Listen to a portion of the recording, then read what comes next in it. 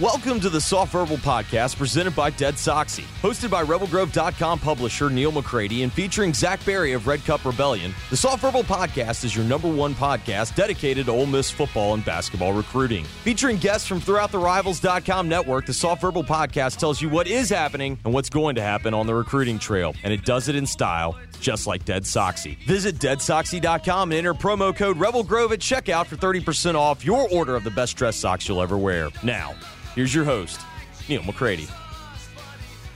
Welcome into another edition of the Soft Verbal Podcast. I'm Neal McCready, Zach Berry with me as well. Today we're going to talk some basketball recruiting. We're going to talk some football recruiting. We are potentially expecting a little bit of basketball developments over the course of the next 24 to 48 hours, so we'll talk about that a little bit.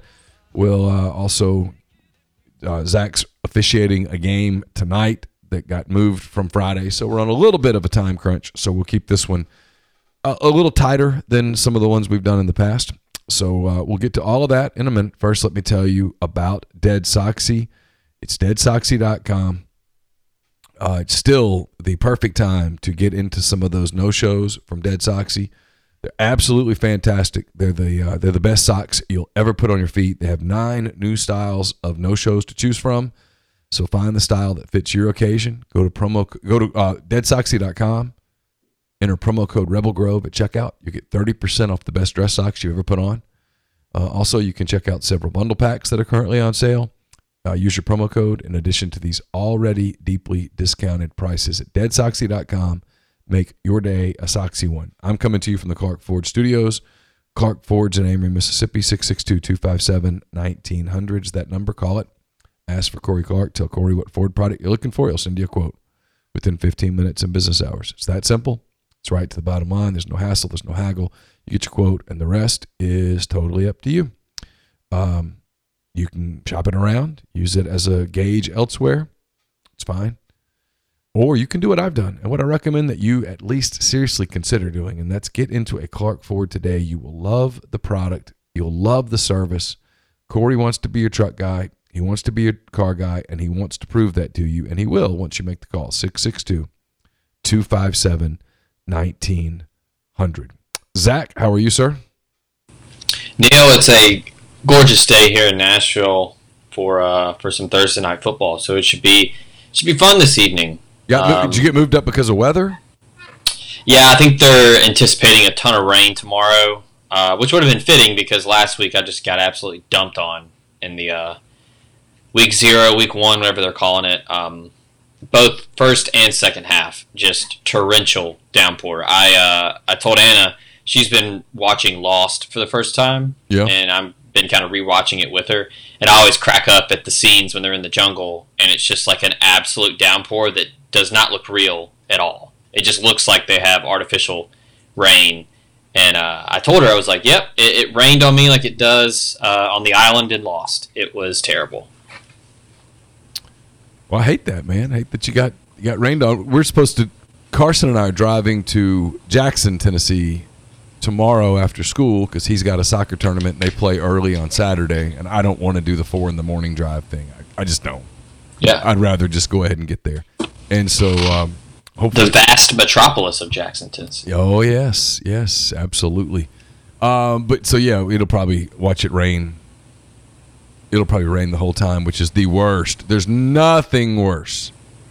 No matter what your thoughts on youth soccer are, there's nothing worse than youth soccer on a muddy field where your clothes and your shoes are muddy, and then your car gets muddy, and everything's muddy, and there's nothing you can do about it for 48 hours.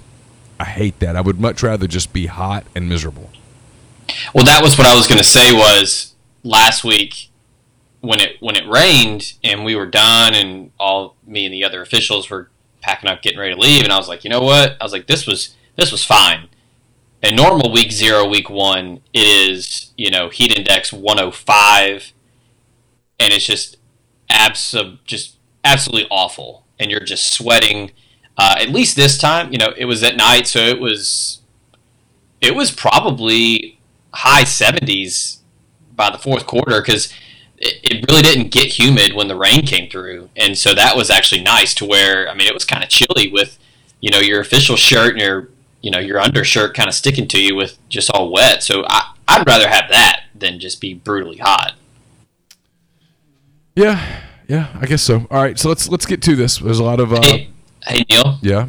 Real quick, this is breaking news. This is pertinent information. What are Carson's thoughts on Lionel Messi potentially joining Man City? Ooh, is that where he's going? Is Man City? That's the big rumor. Pep really wants him, and I've seen a lot of. So I'm in a group text with a bunch of City fans, and one of my friends who follows it just like my guy eats, sleeps, and breathes the crescent moon and blue moon and all that. There's this guy that apparently is the Woj of international soccer, and he said it's going to happen. Oh wow! So that's the rumor, and it's like City and PSG are the only teams that can afford him. Nobody else can afford him. So that's the rumor. But is he a Messi guy? He likes Messi. He's Carson over the last 24 to 48 hours has soured on sports a little bit. He's a 13. It's a weird time to be in your formidable years with sports. He's a 13-year-old kid who turns 14 in a little over a month. Just went back to school, and he was into the NBA playoffs a lot, really enjoying them. And then yesterday frustrated him, and then the Major League Baseball, some of that stuff happened, and that frustrated. You all right? Yeah. Okay. That frustrated him as well. So, yeah, he hadn't talked much about sports. So I don't. Was yesterday the? I'm assuming it was Garrett Cole getting shelled by the Braves. That's what it was. It was that. It was the Cubs bullpen struggling in the sixth inning. He did. He kind of checked out. I said this. It's an interesting thing for ESPN, and then we'll move on from it because I don't want to spend a lot of time on it because it puts me in a weird mood. ESPN's got to calibrate this. They really do. They spend a lot of time on politics and social justice and that kind of thing, and I wonder how much it's interesting. And I have one kid, so I can't call. I mean, I have three kids, but I have one who watches ESPN, and so I can't refer to him as some sort of a focus group. Now he has friends, and I ask him about his friends, and I think his opinion is a majority one. They just kind of want to watch the games. Mm-hmm. And the games aren't available for them to watch, and they just kind of sometimes just want to watch the highlights, and the super heavy stuff can turn them off a little bit. And I understand why ESPN covers it. I understand why ESPN talks about it. But ESPN probably has to have that conversation with itself about we are in business. It's like the conversation that I've had with people today about the NBA, where they talk about what happens if the NBA players decide to walk away from the bubble and end the season prematurely. And part of that answer is a business answer, and people don't like to talk about that part of it. They only want to talk about the social justice part of it. And my response to that is, I understand, but you have to understand that once you make the decision to shut down the NBA, and the owners, who are not the reason that anything has happened in Wisconsin, the owners lose $900 million plus, and the collective bargaining agreement is voided. The owners have a business decision to make moving forward, and that is, what's the incentive for us to really move forward with the league for the time being? They've already delayed the draft. They've already delayed the start of the season. The owners look at it and say, why do we even bother until we know that we can have fans in the stands? Because we've lost so much money that resuming in a bubble next season, which is kind of what they talked about, was doing some bubbles, resuming in a bubble in a season where you finished the playoffs and crowned a champion and got the $900+ million, that's off the table. And so when you say that to people, like, oh, so the owners would just completely lose Hey, listen, it is what it is. I mean, the owners aren't going to lose $900 million plus on top of what they lost from not being able to play the last part of the regular season at home. They're not going to lose that money and then go, hey, let's throw some more money at this that's going to be sunk money. Has nothing to do with social justice. It has to do with money. And at some point, people have to make business decisions that are about money. And so that's what drives me. Keyword business. Yes, what drives me crazy is that, and here's the thing as we get off this. The NBA is a business. It is an industry. It is an $8 billion industry. So if the people who own the business, and in the NBA, the profit sharing's like 50-50. The players make a lot of money. Mm-hmm. If the owners are losing all of that money, they're not going to continue to pay it. If they can't make money, they're not going to spend money. You don't become an NBA owner by being a horrible business person. I know there might be an exception here and there, but the general rule of that holds true. I think most people would have to at least begrudgingly agree that you don't become the owner of a professional sports franchise by being a horrific business person, typically. Yeah. So, because you're running $1 billion business at that point. And I just, I don't know. There are some exceptions when it comes to poor businessmen who of course there somehow are. Find their way. And there are exceptions to everything. Yeah. I mean, that's the key here. Like you said, I have no problem with ESPN delving into current events, and because this is a huge issue. This isn't just, crap. They're not playing NBA playoff games. Like, this is bigger than that. Sure. So I appreciate that. Now, on the other hand, I think that some of their original programming, that's probably the place where you want to discuss that and have a roundtable discussion, and I think that's where we are as a country. We need to be able to discuss things, and we'll get off this and we'll get on recruiting. Sorry for doing this, but you have to have discussions. You have to have the tough topic. You have to flesh out ideas. You have to talk to people, and you have to, it's good to discuss things that not everybody agrees with. That's how you grow as a person intellectually, whatever, blah, blah, blah. But yeah, as far as like SportsCenter goes, I think that, like you said, business decision, they need to, stick to, hey, this is what happened in the day in sports. Now we'll go to our original programming to discuss in depth what else happened in sports. And that's just kind of my take from someone 100,000 feet away. But they've. I don't watch it. So I don't know. I don't have time in my day to watch a lot of talking heads talk. I mean, I have a handful of people that I read and publications that I read. I don't turn the TV on. Like, the TV's not on in here right now. I don't watch a lot of SportsCenter. He gets up in the morning, and now that he's going back to school, thank God, he gets up in the morning and he turns it on while he has his breakfast and gets ready for his day. So the last couple of days, he's like, I'll just watch something else. I just think that's interesting. I doubt if he's the only kid who feels that way. Yeah. It's not the same SportsCenter that I grew up on, that's for sure. No, not at all. All right, so let's we're almost 15 minutes into a podcast that we weren't planning to spend a whole lot of time on. So let's get to it. We'll start with James White, the 4-star shooting guard out of Atlanta, who is apparently making a decision soon. We're taping this. It's Thursday morning around 11 a.m. Central Daylight Time, and I've been told by some people that it could happen today. I don't know what that decision is. I don't know whether it is or isn't Ole Miss. Ole Miss is apparently one of the finalists. I'll be honest with you, Zach, I don't know a lot about James White. So he's been on the radar. Haven't heard his name in a while, but he's been on the radar. Ole Miss has recruited him pretty consistently.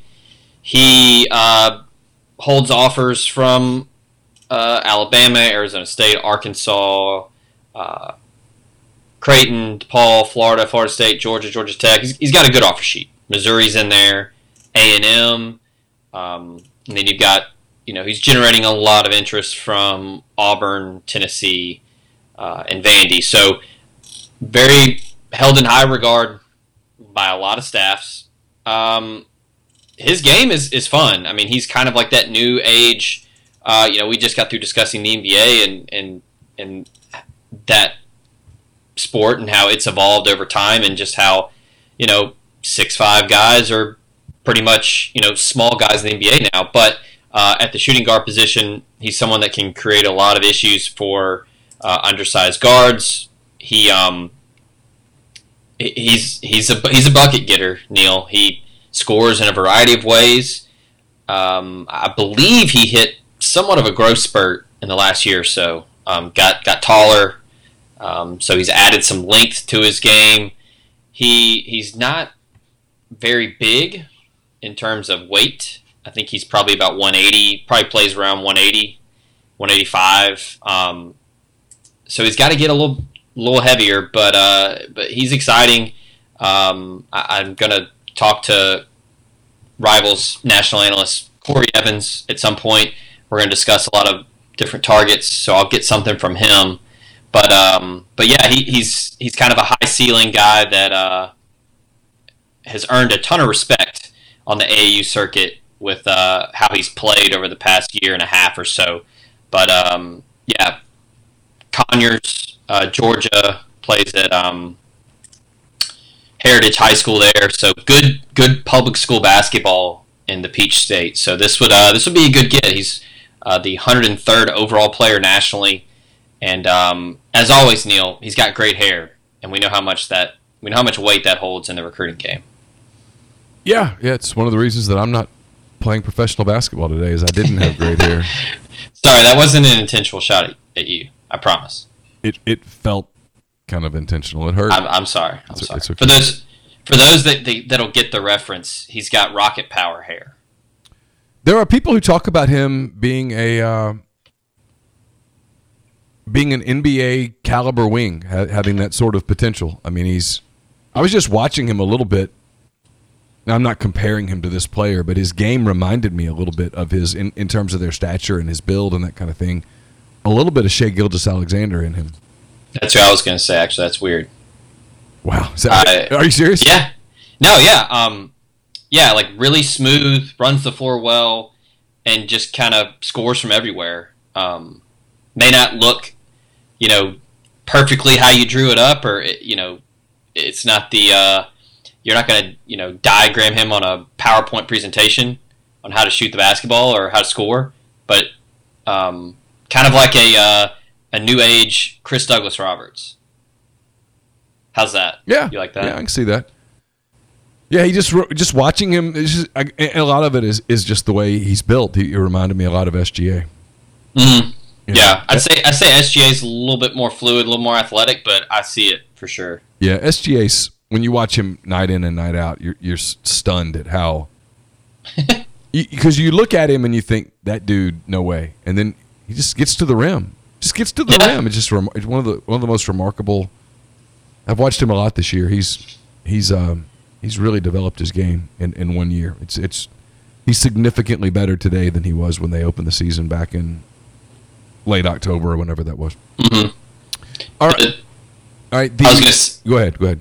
Well, I was going to say the trend continues here. Outside of Deshaun Ruffin, who, I mean, that guy, you want to talk about getting buckets. Outside of Ruffin, I mean, they are just continuing to evaluate and go after long, athletic guys.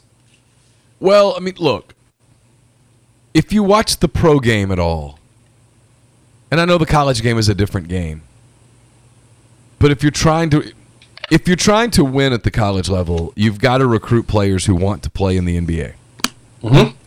And if you watch the pro game at all, there's more and more teams, not just the Rockets, but lots of teams that go small frequently. And you have to be able to do that. I've been watching the Rockets Thunder series, which may or may not ever be completed. It's 2-2, and it might stay 2-2 for perpetuity. But in those last two games, the Thunder had to adjust to the Rockets staying small. Mm-hmm. And what they did was they played Chris Paul and SGA and Dennis Schroeder at the guards, kind of a point guard, two wings. So you have three guards who can really handle the basketball, three guys who probably grew up as point guards.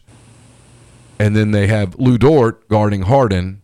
So Dort is basically another shooting guard, although he's out there as a defensive specialist, and he's a 3-and-D guy who's not very good with the 3, but really good with the D. And they've basically played Steven Adams off the floor, and they're going with Danilo Gallinari, who is typically a 3/4, probably more of a 3 early in his career, more of a 4 now. He's playing the 5. So everyone's going small, and since they've gone small, they've given the Rockets problems because they've been able to match the Rockets' athleticism, and they've been able to close out on some open threes and that kind of thing that when Adams was on the floor. And I think Adams is a really good player, but he's a big guy. And so, he's 7'1", 260-something pounds would be my guess. He's not going to move around as well as a 6'4", 6'5" guy, just physics. And right. So, they've played. Anyway, you see that a lot. You see Dallas go small. You see the Clippers go small. You see the Bucks outside of Giannis go small. Teams just go small. So you're going to see that. My point is you're going to see that emulated at the college level, and so it makes sense that Kermit Davis and company are searching for, as you said, long, athletic wings who can be versatile, guys who can play the 2, who can play the 3, probably where you can do some 4-guard lineups against teams that try to throw that at you. Well, it's something that I was talking to a couple of people about this yesterday. Look, Kermit and his staff, they're desperately trying to get a presence in the association. You have Terrence Davis in there, and you want to talk about going quote-unquote small. When the Raptors go small, it's Terrence Davis who's 6'4", 215. Not exactly small. A little breaking news, by the way. Adrian Wojnarowski reporting that the NBA players have decided to resume the playoffs. Oh, okay. Well, we got to check our sources on Woj. This is Woj with the check mark. So it's. Yeah, you got to be careful you don't get duped. And not to stay on this because I won't. If they wanted to maintain their platform, they had to continue the playoffs. I'm telling you, if they don't finish the playoffs, there is no season next year. I'm not making this up. If they don't finish the playoffs, there's no season next year. And it's not because the owners don't care about the players. It's not because the owners don't care about social justice issues. It's not because the owners can't empathize with their players and relate to what their players are feeling. It is because if you're losing hundreds of millions of dollars, you typically don't volunteer to lose hundreds of millions more. Right. It's money. And people go, well, it should be about more than money. Man, shut the F up. Life's about, it's not all about money, but you got to have it. And if you're running a business and you're losing hundreds of millions of dollars, you don't continue to throw bad money against bad money. You just don't. And the people at ESPN and other places that can't discuss that part of this story because it doesn't match a part of the constant narrative are missing the point. The NBA players absolutely have been given a platform. It's obvious. They've been given a platform in Orlando. The owners essentially have done everything the players asked to do. The owners have said, okay. That's why yesterday I thought this can only go one day. This can't go into the weekend and into next week. I saw someone say take 2 weeks off. I'm like, that doesn't work. If you're the owners, you can't run the risk of, okay, and then in 2 weeks, corporate America goes, hey, look, man, it's just too toxic. We can't touch this right now. Yeah. Business matters is my point. Anyway. Right. Anyway. Well, that's a hell of a segue, unintentional segue, because talking about money being involved. Well, I just mentioned Terrence Davis, and y'all talked about it on the podcast yesterday. The LeBron Jameses, the Lukas, the Giannis's, those types of players, they're going to be fine without a season because they make millions and millions of dollars. But somebody like Terrence Davis, on the end of the bench, he needs a season. He needs this type of this bubble. He needs to finish out the playoffs and all that. So I'm sure that played a part where not saying this is what Terrence said or anything, but those types of guys were like, hey man, we're all for taking a stand and letting our voice be heard and fighting social injustice and all that, but we need to play because we need to make money. and we need to, and that sort of thing. Which is not to, diminish what they're doing. Like, I'm all for people having a voice and standing up for what they believe in. That's awesome. That's that's part of why this country stands for what it does. But at the end of the day, like you said, money's not everything, but you need it. So that probably was the crossroad that they got to. Yeah, I'm sure for a Terrence Davis who looks at next season and says, I can make, I don't know what his option is. It's like 1.5 or something like that. I can make 1.5 million or I can make zero. Mm-hmm. Gosh, that's a pretty easy decision. In my world, that's not all that complicated. Right. So, but I mentioned Terrence, and that's what Kermit and them are doing. Like, they're trying to get more of a presence in the league because you need that. Because, spoiler alert, high school basketball players want to play in the league. So you have to have that to point to. They have it now with Terrence. You got to get it with other guys. So that's, why they're going after that skill set. That makes perfect sense. So speaking of an NBA prospect, Brandon Huntley-Hatfield, 6'8", 6'9", 5-star forward. One of the top-rated players in the country in the 2022 class. There's a lot of talk about him reclassifying to the 2021 class. He had long been considered a virtual lock for Kentucky. Mm-hmm. He and Kentucky, and I really don't feel like delving into what happened. I don't really care. He and Kentucky have cut ties with one another some way or another. Does not appear that Kentucky is any longer on his list. He is scheduled to announce a top 6, I think, tomorrow, which, quite frankly, I have a hard time paying a lot of attention to 6. There are 3 or 4 programs whose names are coming up consistently now with Huntley-Hatfield. And again, if he's staying in the 2022 class, and as of 3 weeks ago, he seemed to intimate that he was, this isn't all that imminent of a deal. If he is moving into the 2021 class, well, he could sign in November. Absolutely, yeah. This becomes a much bigger deal. And if that's the case, the 4 programs that I hear in differing orders depending on who I talk to, Ole Miss, Tennessee, Auburn, and Wake Forest. Tennessee and Wake Forest have strong AAU ties to his AAU coach. Maybe it's his prep school coach. I'm not sure. One or the other. Mm-hmm. And Chris Chaney. And then Wake Forest with Forbes has some connections to his coach. And then Ole Miss, I can tell you as early as late spring, early summer, and this is an excuse, but I lose track of time during the pandemic. But at some point in the last 5 or 6 months, I've been told by people who are connected in college basketball circles, if Ole Miss pulls off a upset, this is the upset. It's if Ole Miss pulls off a high-profile recruit that no one really saw coming, it's him. Well, they have been on Huntley-Hatfield for years. I think Ole Miss was his second offer ever. They were virtually in on him when he was in 8th grade going into his freshman season. He's originally from Clarksville, Tennessee. The Kentucky connection started early. His cousin is Alex Poitras, who played at Kentucky, former big-time recruit. Transferred to IMG, and then now he's at Scotland campus in Pennsylvania. So all the connections for him make perfect sense in the programs that you mentioned. I mentioned Chris Chaney's his head coach at Scotland campus. He was the head coach at Laurinburg Prep in North Carolina and at the Patterson School in New Jersey.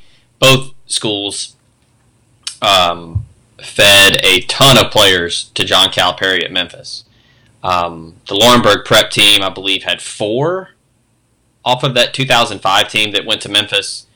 And then when he was at the Patterson School, he continued to basically cherry pick there. Him and Chris Chaney are tight, so that's a Kentucky connection there. It makes a ton of sense. Poitras, his high school coach now at Scotland campus, and Chaney's just probably arguably one of the most respected names in high school basketball as far as being a coach. Auburn and Wake Forest, the ties there. Bruce Pearl, when he was at Tennessee, he had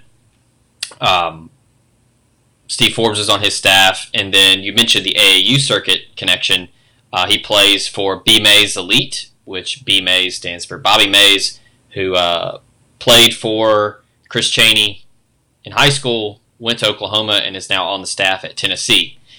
So everything, all the pieces interlock and intertwine and make perfect sense for those four programs being in the hunt. Now, with all that said, Ole Miss has gained a ton of traction as of late. And then I think, look, we talk about it, basketball, football, relationships are probably the most important thing in recruiting. How well do you jive with the staff, with the campus? How does your family feel about it? And like I said, Ole Miss has been recruiting Huntley-Hatfield for probably going on 4 or 5 years now.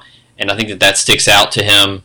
Ole Miss has been pretty upfront with, like, we're not recruiting any other power forward. You're our guy. And I think that's why Kentucky kind of moved on, because look, Calipari can pick and choose who he wants. They're Kentucky. Brandon kind of was taking it slow, wasn't really in a rush to make a decision whether he was reclassifying or whether he was committing, whatever. And I think Calipari and the staff there kind of moved on. And maybe there were some other things that happened. I don't know. I can't speak on that, but that's kind of my take on it was, Calipari can get whoever he wants. And so this kid, number 5 overall player in the 2022 class, most people think he's a top 25 guy regardless of classification. That's how good he is. But, yeah, Kentucky moved on, and it opened the door for Ole Miss to really make a move. So they're going to be in a dogfight regardless of when he makes a decision with Tennessee, Auburn, and Wake Forest. But they're in it. They're absolutely in it. And I know a lot of sources that I've discussed think that Ole Miss is in a good spot right now. Yeah, I think Ole Miss is in a good spot. I think they're in a real good spot.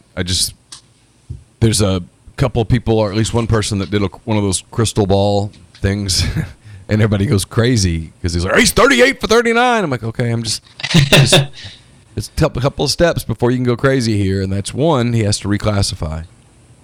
Yeah. And it sounds like that's likely. I think maybe Could the word that I would use. Yeah. But not certain. Right. The one hurdle is he's young for his grade. I think he might have just turned 16. I don't know his birthday, but he's really young. So I think that might be the one hurdle, but he might be young, but he can play.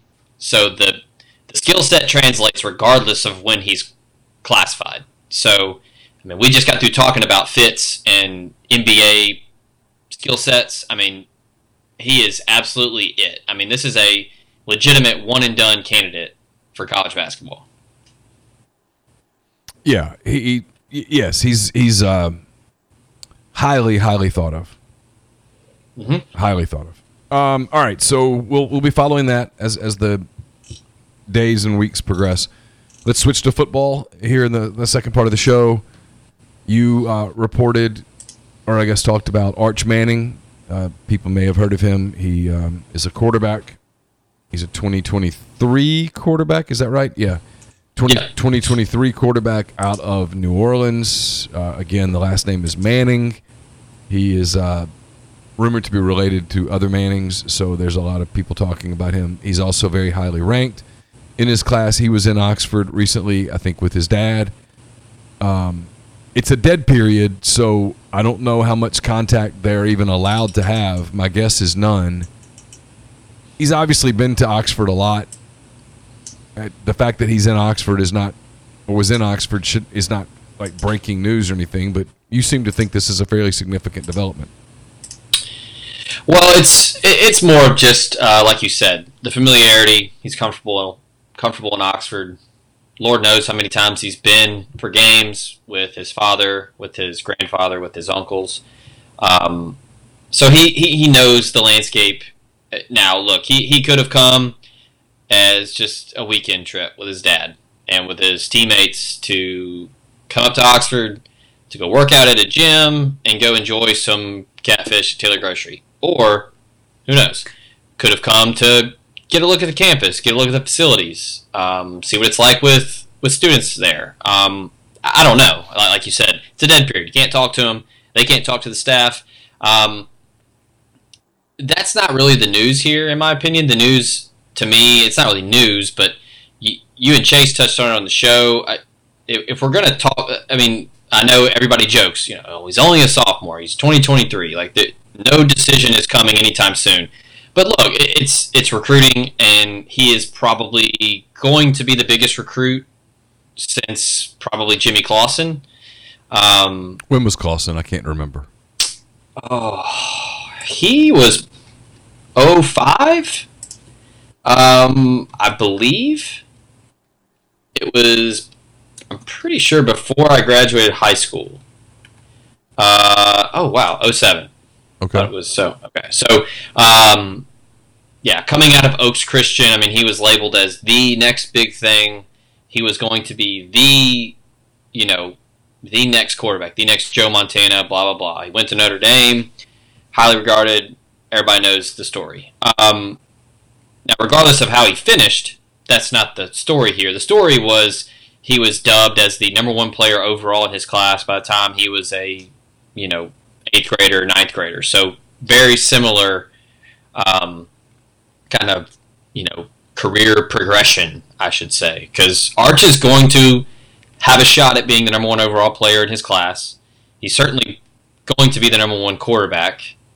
And, I mean, he hit a growth spurt over the summer. Yeah. He's already 6'3", 190. I mean, he was small when he played last year as a freshman, which, hell, I was tiny as a freshman.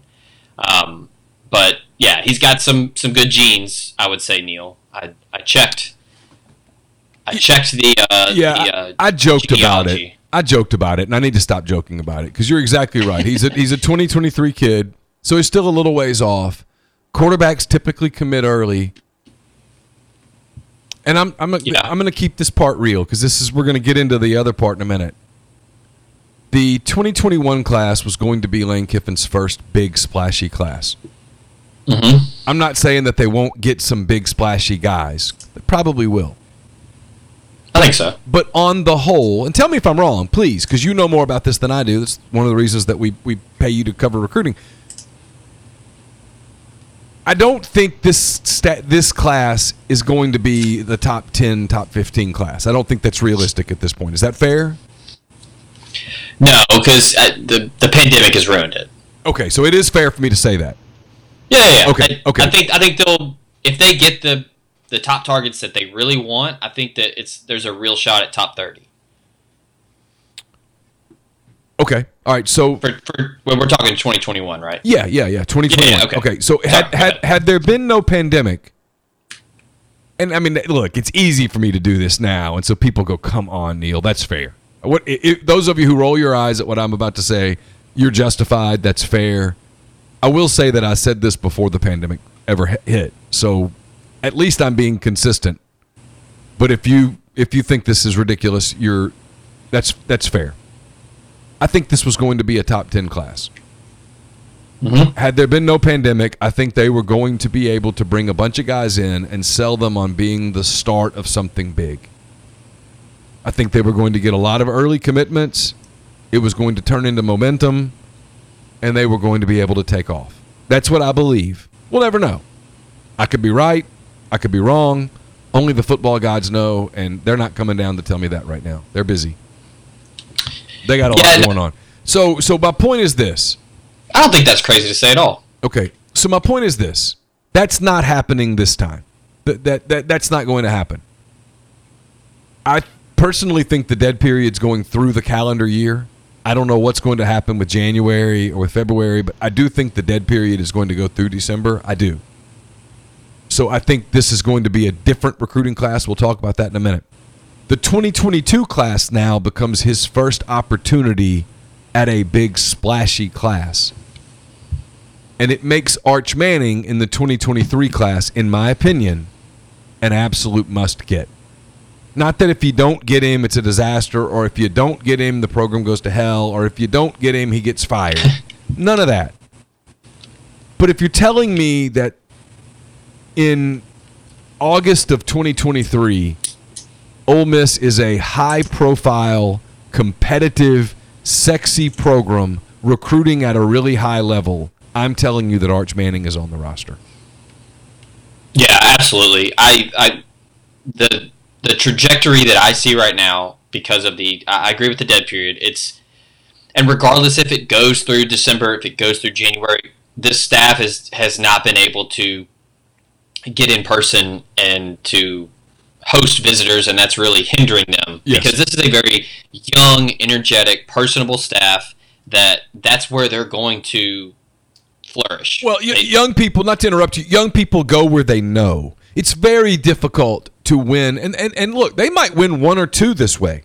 They might win one or two high-profile recruiting battles with kids who've never seen the campus. Okay, but they're not going to win 12 like that. That's my point. No. They're not going to win 12 where a kid's been to Tuscaloosa and he's been to Knoxville and he's been to, I don't know, Ann Arbor, whatever. Fill in your high-profile programs. But he's never been to Oxford and he goes, you know what, I'm going to go there. You might get a couple that way. In fact, I'll be surprised if they don't get a couple that way because it's a really good staff. But they're not going to get 10 to 12 like that. It's just not going to happen. Right. And I'm glad you brought that up because that, going back to Brandon Huntley-Hatfield, he's been on a visit to Ole Miss. So that is another feather in Ole Miss's cap where he's been to Oxford, but he hasn't been to some of the other places. It's a great point. It's a great point. Because of COVID. Yeah, it's a great point. It's just forget sports for a minute. I mean, I've got a kid that's in the 2021 class. Now, she's not a football or basketball player, but her intention, Zach, was to go visit some schools. Mm-hmm. That was what she wanted to do. She wanted to, this spring and summer, she wanted to go look at schools. COVID has taken that away from her. Now, I mean, like, you can go visit schools, but it's all outside. You got to wear a mask, and no one's going to really let you in. You can't see the dorms. You really can't see jack, right? So it's hard to make those decisions. It's hard to look at those schools and evaluate them. So what has she done? She's down to the two schools that she's seen. That's pretty common. That's typically what kids do. So to expect, you want to be comfortable. Yeah, well, you want to go to something that's known. You want comfort. So to expect kids, just because they're athletes, to be able to make completely different kinds of decisions than their peers who are non-athletes is revelatory of you not understanding young people. Yeah. But no, I think the trajectory is you play 2020. Let's say you go 4-6. You go 4-6. You win the games you're supposed to. You lose the games you're supposed to. Maybe you sneak up and get one. Maybe you get A&M. You win 4 games. Whatever. However you do it, it doesn't matter. This is a COVID asterisk labeled season, but your offense is electric. It's exciting. Jerry Neal runs for 1,200 yards, has 700 yards receiving. Matt Corral throws for 3,500. John Rice Plumlee is a weapon that you use all over the place. It's enticing to recruits. You're starting to build buzz again. Now you've got something to point to. You've got Lane Kiffin, who is one of the hottest names in college football, if not the hottest name. I mean, Neal, he was on the Big Noon kickoff show. They had him call in to a Big Ten show to talk. An SEC coach went on a Big Ten show. Like, I know all the jokes of Joey Freshwater and, he was always in timeout with Nick Saban. Like, the dude knows football. He's not a moron. He knows what he's doing. Kids respect him. And so you've got something to point to. Then you have the 2022 class where you've got a lot of big-name prospects in Mississippi that they can really hone in on. And you've got the national approach that they're doing right now. Then, let's say they get a top 10, top 15 class in 2022. You build off that some more, and then you have, a 7-win season. Maybe you bite someone in the ass and you get 8 wins. Then Arch Manning has whoa, okay, I've been to Oxford a bunch. I know my dad went there, and we love it. My grandpa played there. My uncle played there. But then it's real. And I think, even with all that said, and this is my opinion, and I have some sourcing, not directly with Arch Manning or that family or whatever, but people that would know have told me time and time again, he is Ole Miss's to lose. I think that's true. And I would say that as softly as I could at this point, just because it's early. But yes, I tend to agree with that. In many ways, Ole Miss makes a ton of sense for him. Absolutely. I don't look. I mean, all of the programs that he has listed in his top, was it 6, 8? They're all great programs. I mean, sure. Texas is a great program. I like to pick on it, but it's a great program. Tennessee's a great program. Alabama's obviously a great program. Georgia's a great program. Duke, with the Cutcliffe connection, makes sense on paper. North Carolina is a renowned institution. I can't remember who else is on there. Ole Miss and LSU. LSU just won the national title. It's right there. It's right there. Georgia was on there. Yeah, LSU's right there near where he grew up. He is a Louisiana boy. I'm a Louisiana boy. I can tell you, and I didn't ever go to LSU. I never really thought about LSU, but I can tell you that when you grow up in Louisiana, there is a allure to LSU that never really goes away. I still have it to this day. So I get it. LSU makes sense on paper. I'd be a little surprised if that's what happened. I think he ends up at Ole Miss unless this whole thing just is a disaster up here. And I'm with you. I don't think it's going to be, but I do think him. I'll say this: and this isn't to put pressure on the kid or his family or anything, because I don't know him. If he gets to quarterbacks typically commit early. Mm-hmm. Quarterbacks typically are the only position out there that have coattails in recruiting. You might disagree with that, but that's been my observation. Like I never really sense kids go, "Hey, this defensive lineman went to Tennessee. I'm going to go there too." It typically is quarterbacks. There's some exceptions. I think. Yeah, of course. But I mean, just as a general rule. Right. Yeah. Absolutely. So if Arch Manning were to decide that he wanted to commit, the earlier whether it's to Ole Miss or Tennessee or Duke or anywhere else, the earlier he commits, the better chance he has of capitalizing on those coattails. So it's why I'm scolding myself here. I've scoffed at the 2023 portion of this because he's a high school sophomore. But I wouldn't be surprised if he makes his decision during his junior year. Yeah, well, we're on the same page today, Neal. I was going to pose the question to you with how his family has handled the recruiting. And look, not that it's wrong. You do whatever you want to do, how you want to handle the recruiting. They've been very vigilant about look, he hasn't received an offer because he can't receive an offer yet. We're not looking at offers. We're not looking at any recruiting right now. He is a high school student athlete. He's going to focus on his classes, playing with his friends, blah, blah, blah. Sure. Do you think that this could be something that could push them? Arch, do you know where you want to go? Do you have enough information? Look, maybe he's visited those places. I don't know. If they ask him, do you want to go ahead and get this over with? And he says, yeah, I do. I know where I want to go. What's stopping him, even if it's this year? Yeah, I don't think it's this year. And I think where they're coming from here is, like, if this were my kid, I'm thinking about this. If one of my kids had been an elite athlete, I don't know. I can tell you beyond a shadow of a doubt that both my wife and I would not have allowed the recruiting to go crazy right now. We just would have kept it down because these are important developmental years socially. These are important developmental years academically. There's more to life than football. There's no doubt there's more to his life than football. And then you throw in the external pressures of his last name and all of those things. Mm-hmm. No, I would want to keep things as normal as possible as long as I could. And so if I'm his parents, probably the earliest that I would allow him to get serious and make a decision where it got public and stuff like that would be after he completed his junior season. Yeah. So the spring of his junior year, now at that point, I would be more inclined to say, hey, if you know where you want to go, why don't we get this over with? Exactly. Let's not let your senior year turn into nothing but this recruiting circus. Now, if you don't know where you want to go, if you can't decide, if you're down to 4 and you just can't pick, well then by all means, let's make the right decision.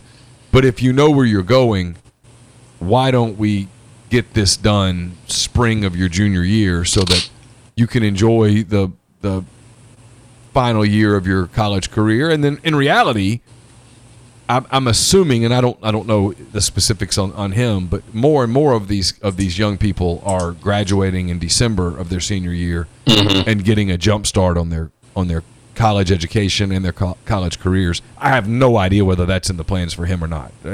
But in the event that it is, obviously that's the time frame to make that decision. Right. So what I was getting at was, who's to say that they don't do that? Junior year, all right, Arch, you know where you want to go? Let's go ahead and do it. And then, because they've done a fantastic job of deflecting and keeping him, essentially in a bubble, current event pun there, but he's avoided everything. So go ahead and, hey, let's just get it done in the junior year. And then, look, it's just a straight up, respect my decision, notes app, paragraph, and then at the bottom, it's, look, this is it. I'm done. No contact. I don't want to talk to anybody. This is it. I think he would have to have the press conference kind of a thing, but you could do that at a press conference setting. But yeah, it's, look, I'm not flipping. I'm not decommitting. Yeah. I'm done. Yeah, like most quarterbacks. Most quarterbacks don't flip. I mean, the percentage of quarterbacks that flip is very small. Yeah. And usually it's because there's a coaching kind of a deal that happens. Right. And that's another thing that they could be evaluating. Like, hey, we like Lane Kiffin. He obviously knows offense. We like Jeff Lebby. He's done some really good things at Baylor and at UCF. Let's see how 2020 goes. If it's something that we feel comfortable with and Arch likes the offense, hey, let's get it going. So that's another thing where, this year's too early. Because who knows?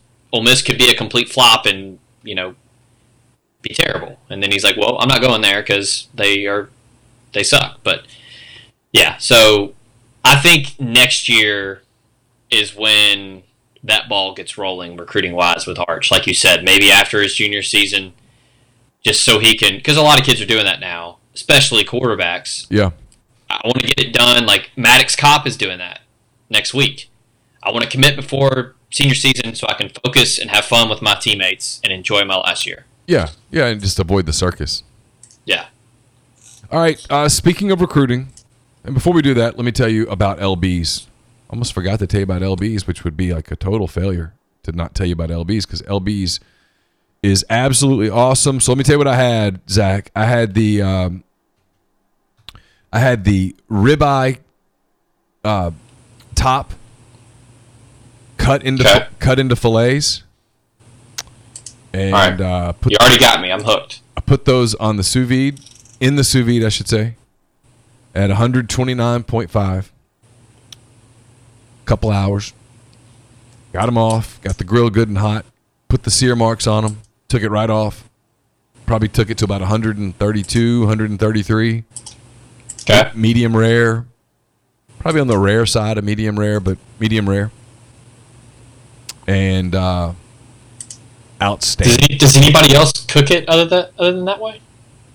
I don't know. I'm sure there's. Yeah, I mean, you could just put it on the grill and get it good and hot, then get the grill down and let it roast to the desired temperature. You could do it that way.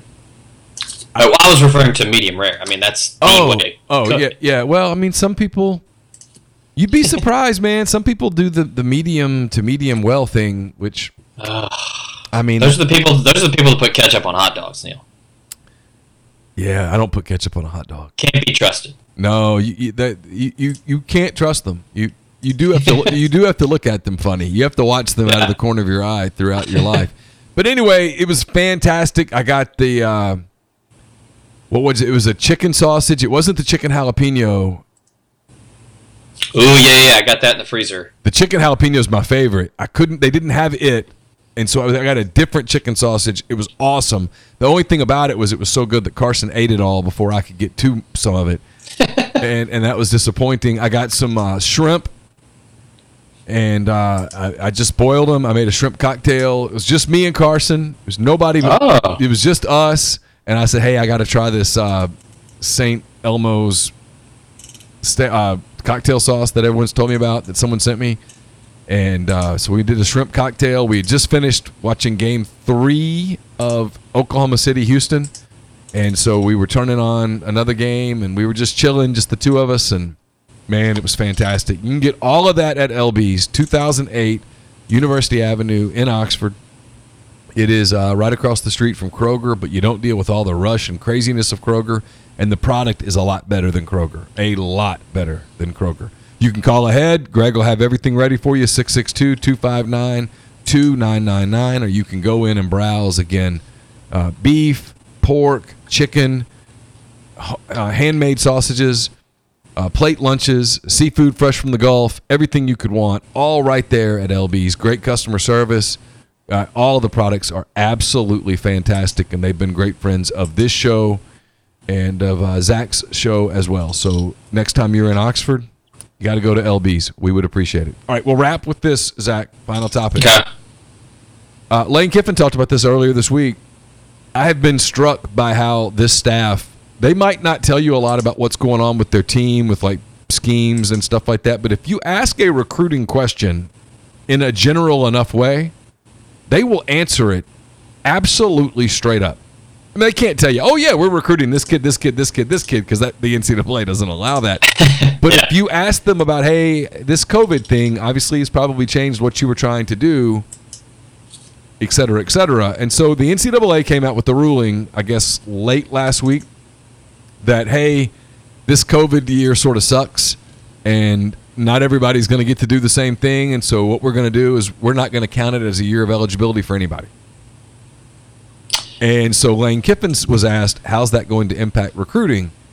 And I was struck by the fact that instead of him saying, oh, no, I won't do anything, I don't know, whatever, he said, oh, I'll tell you what it's going to do. It's going to lead to a lot more grad transfers, because now a lot of grad transfers will have 2 years.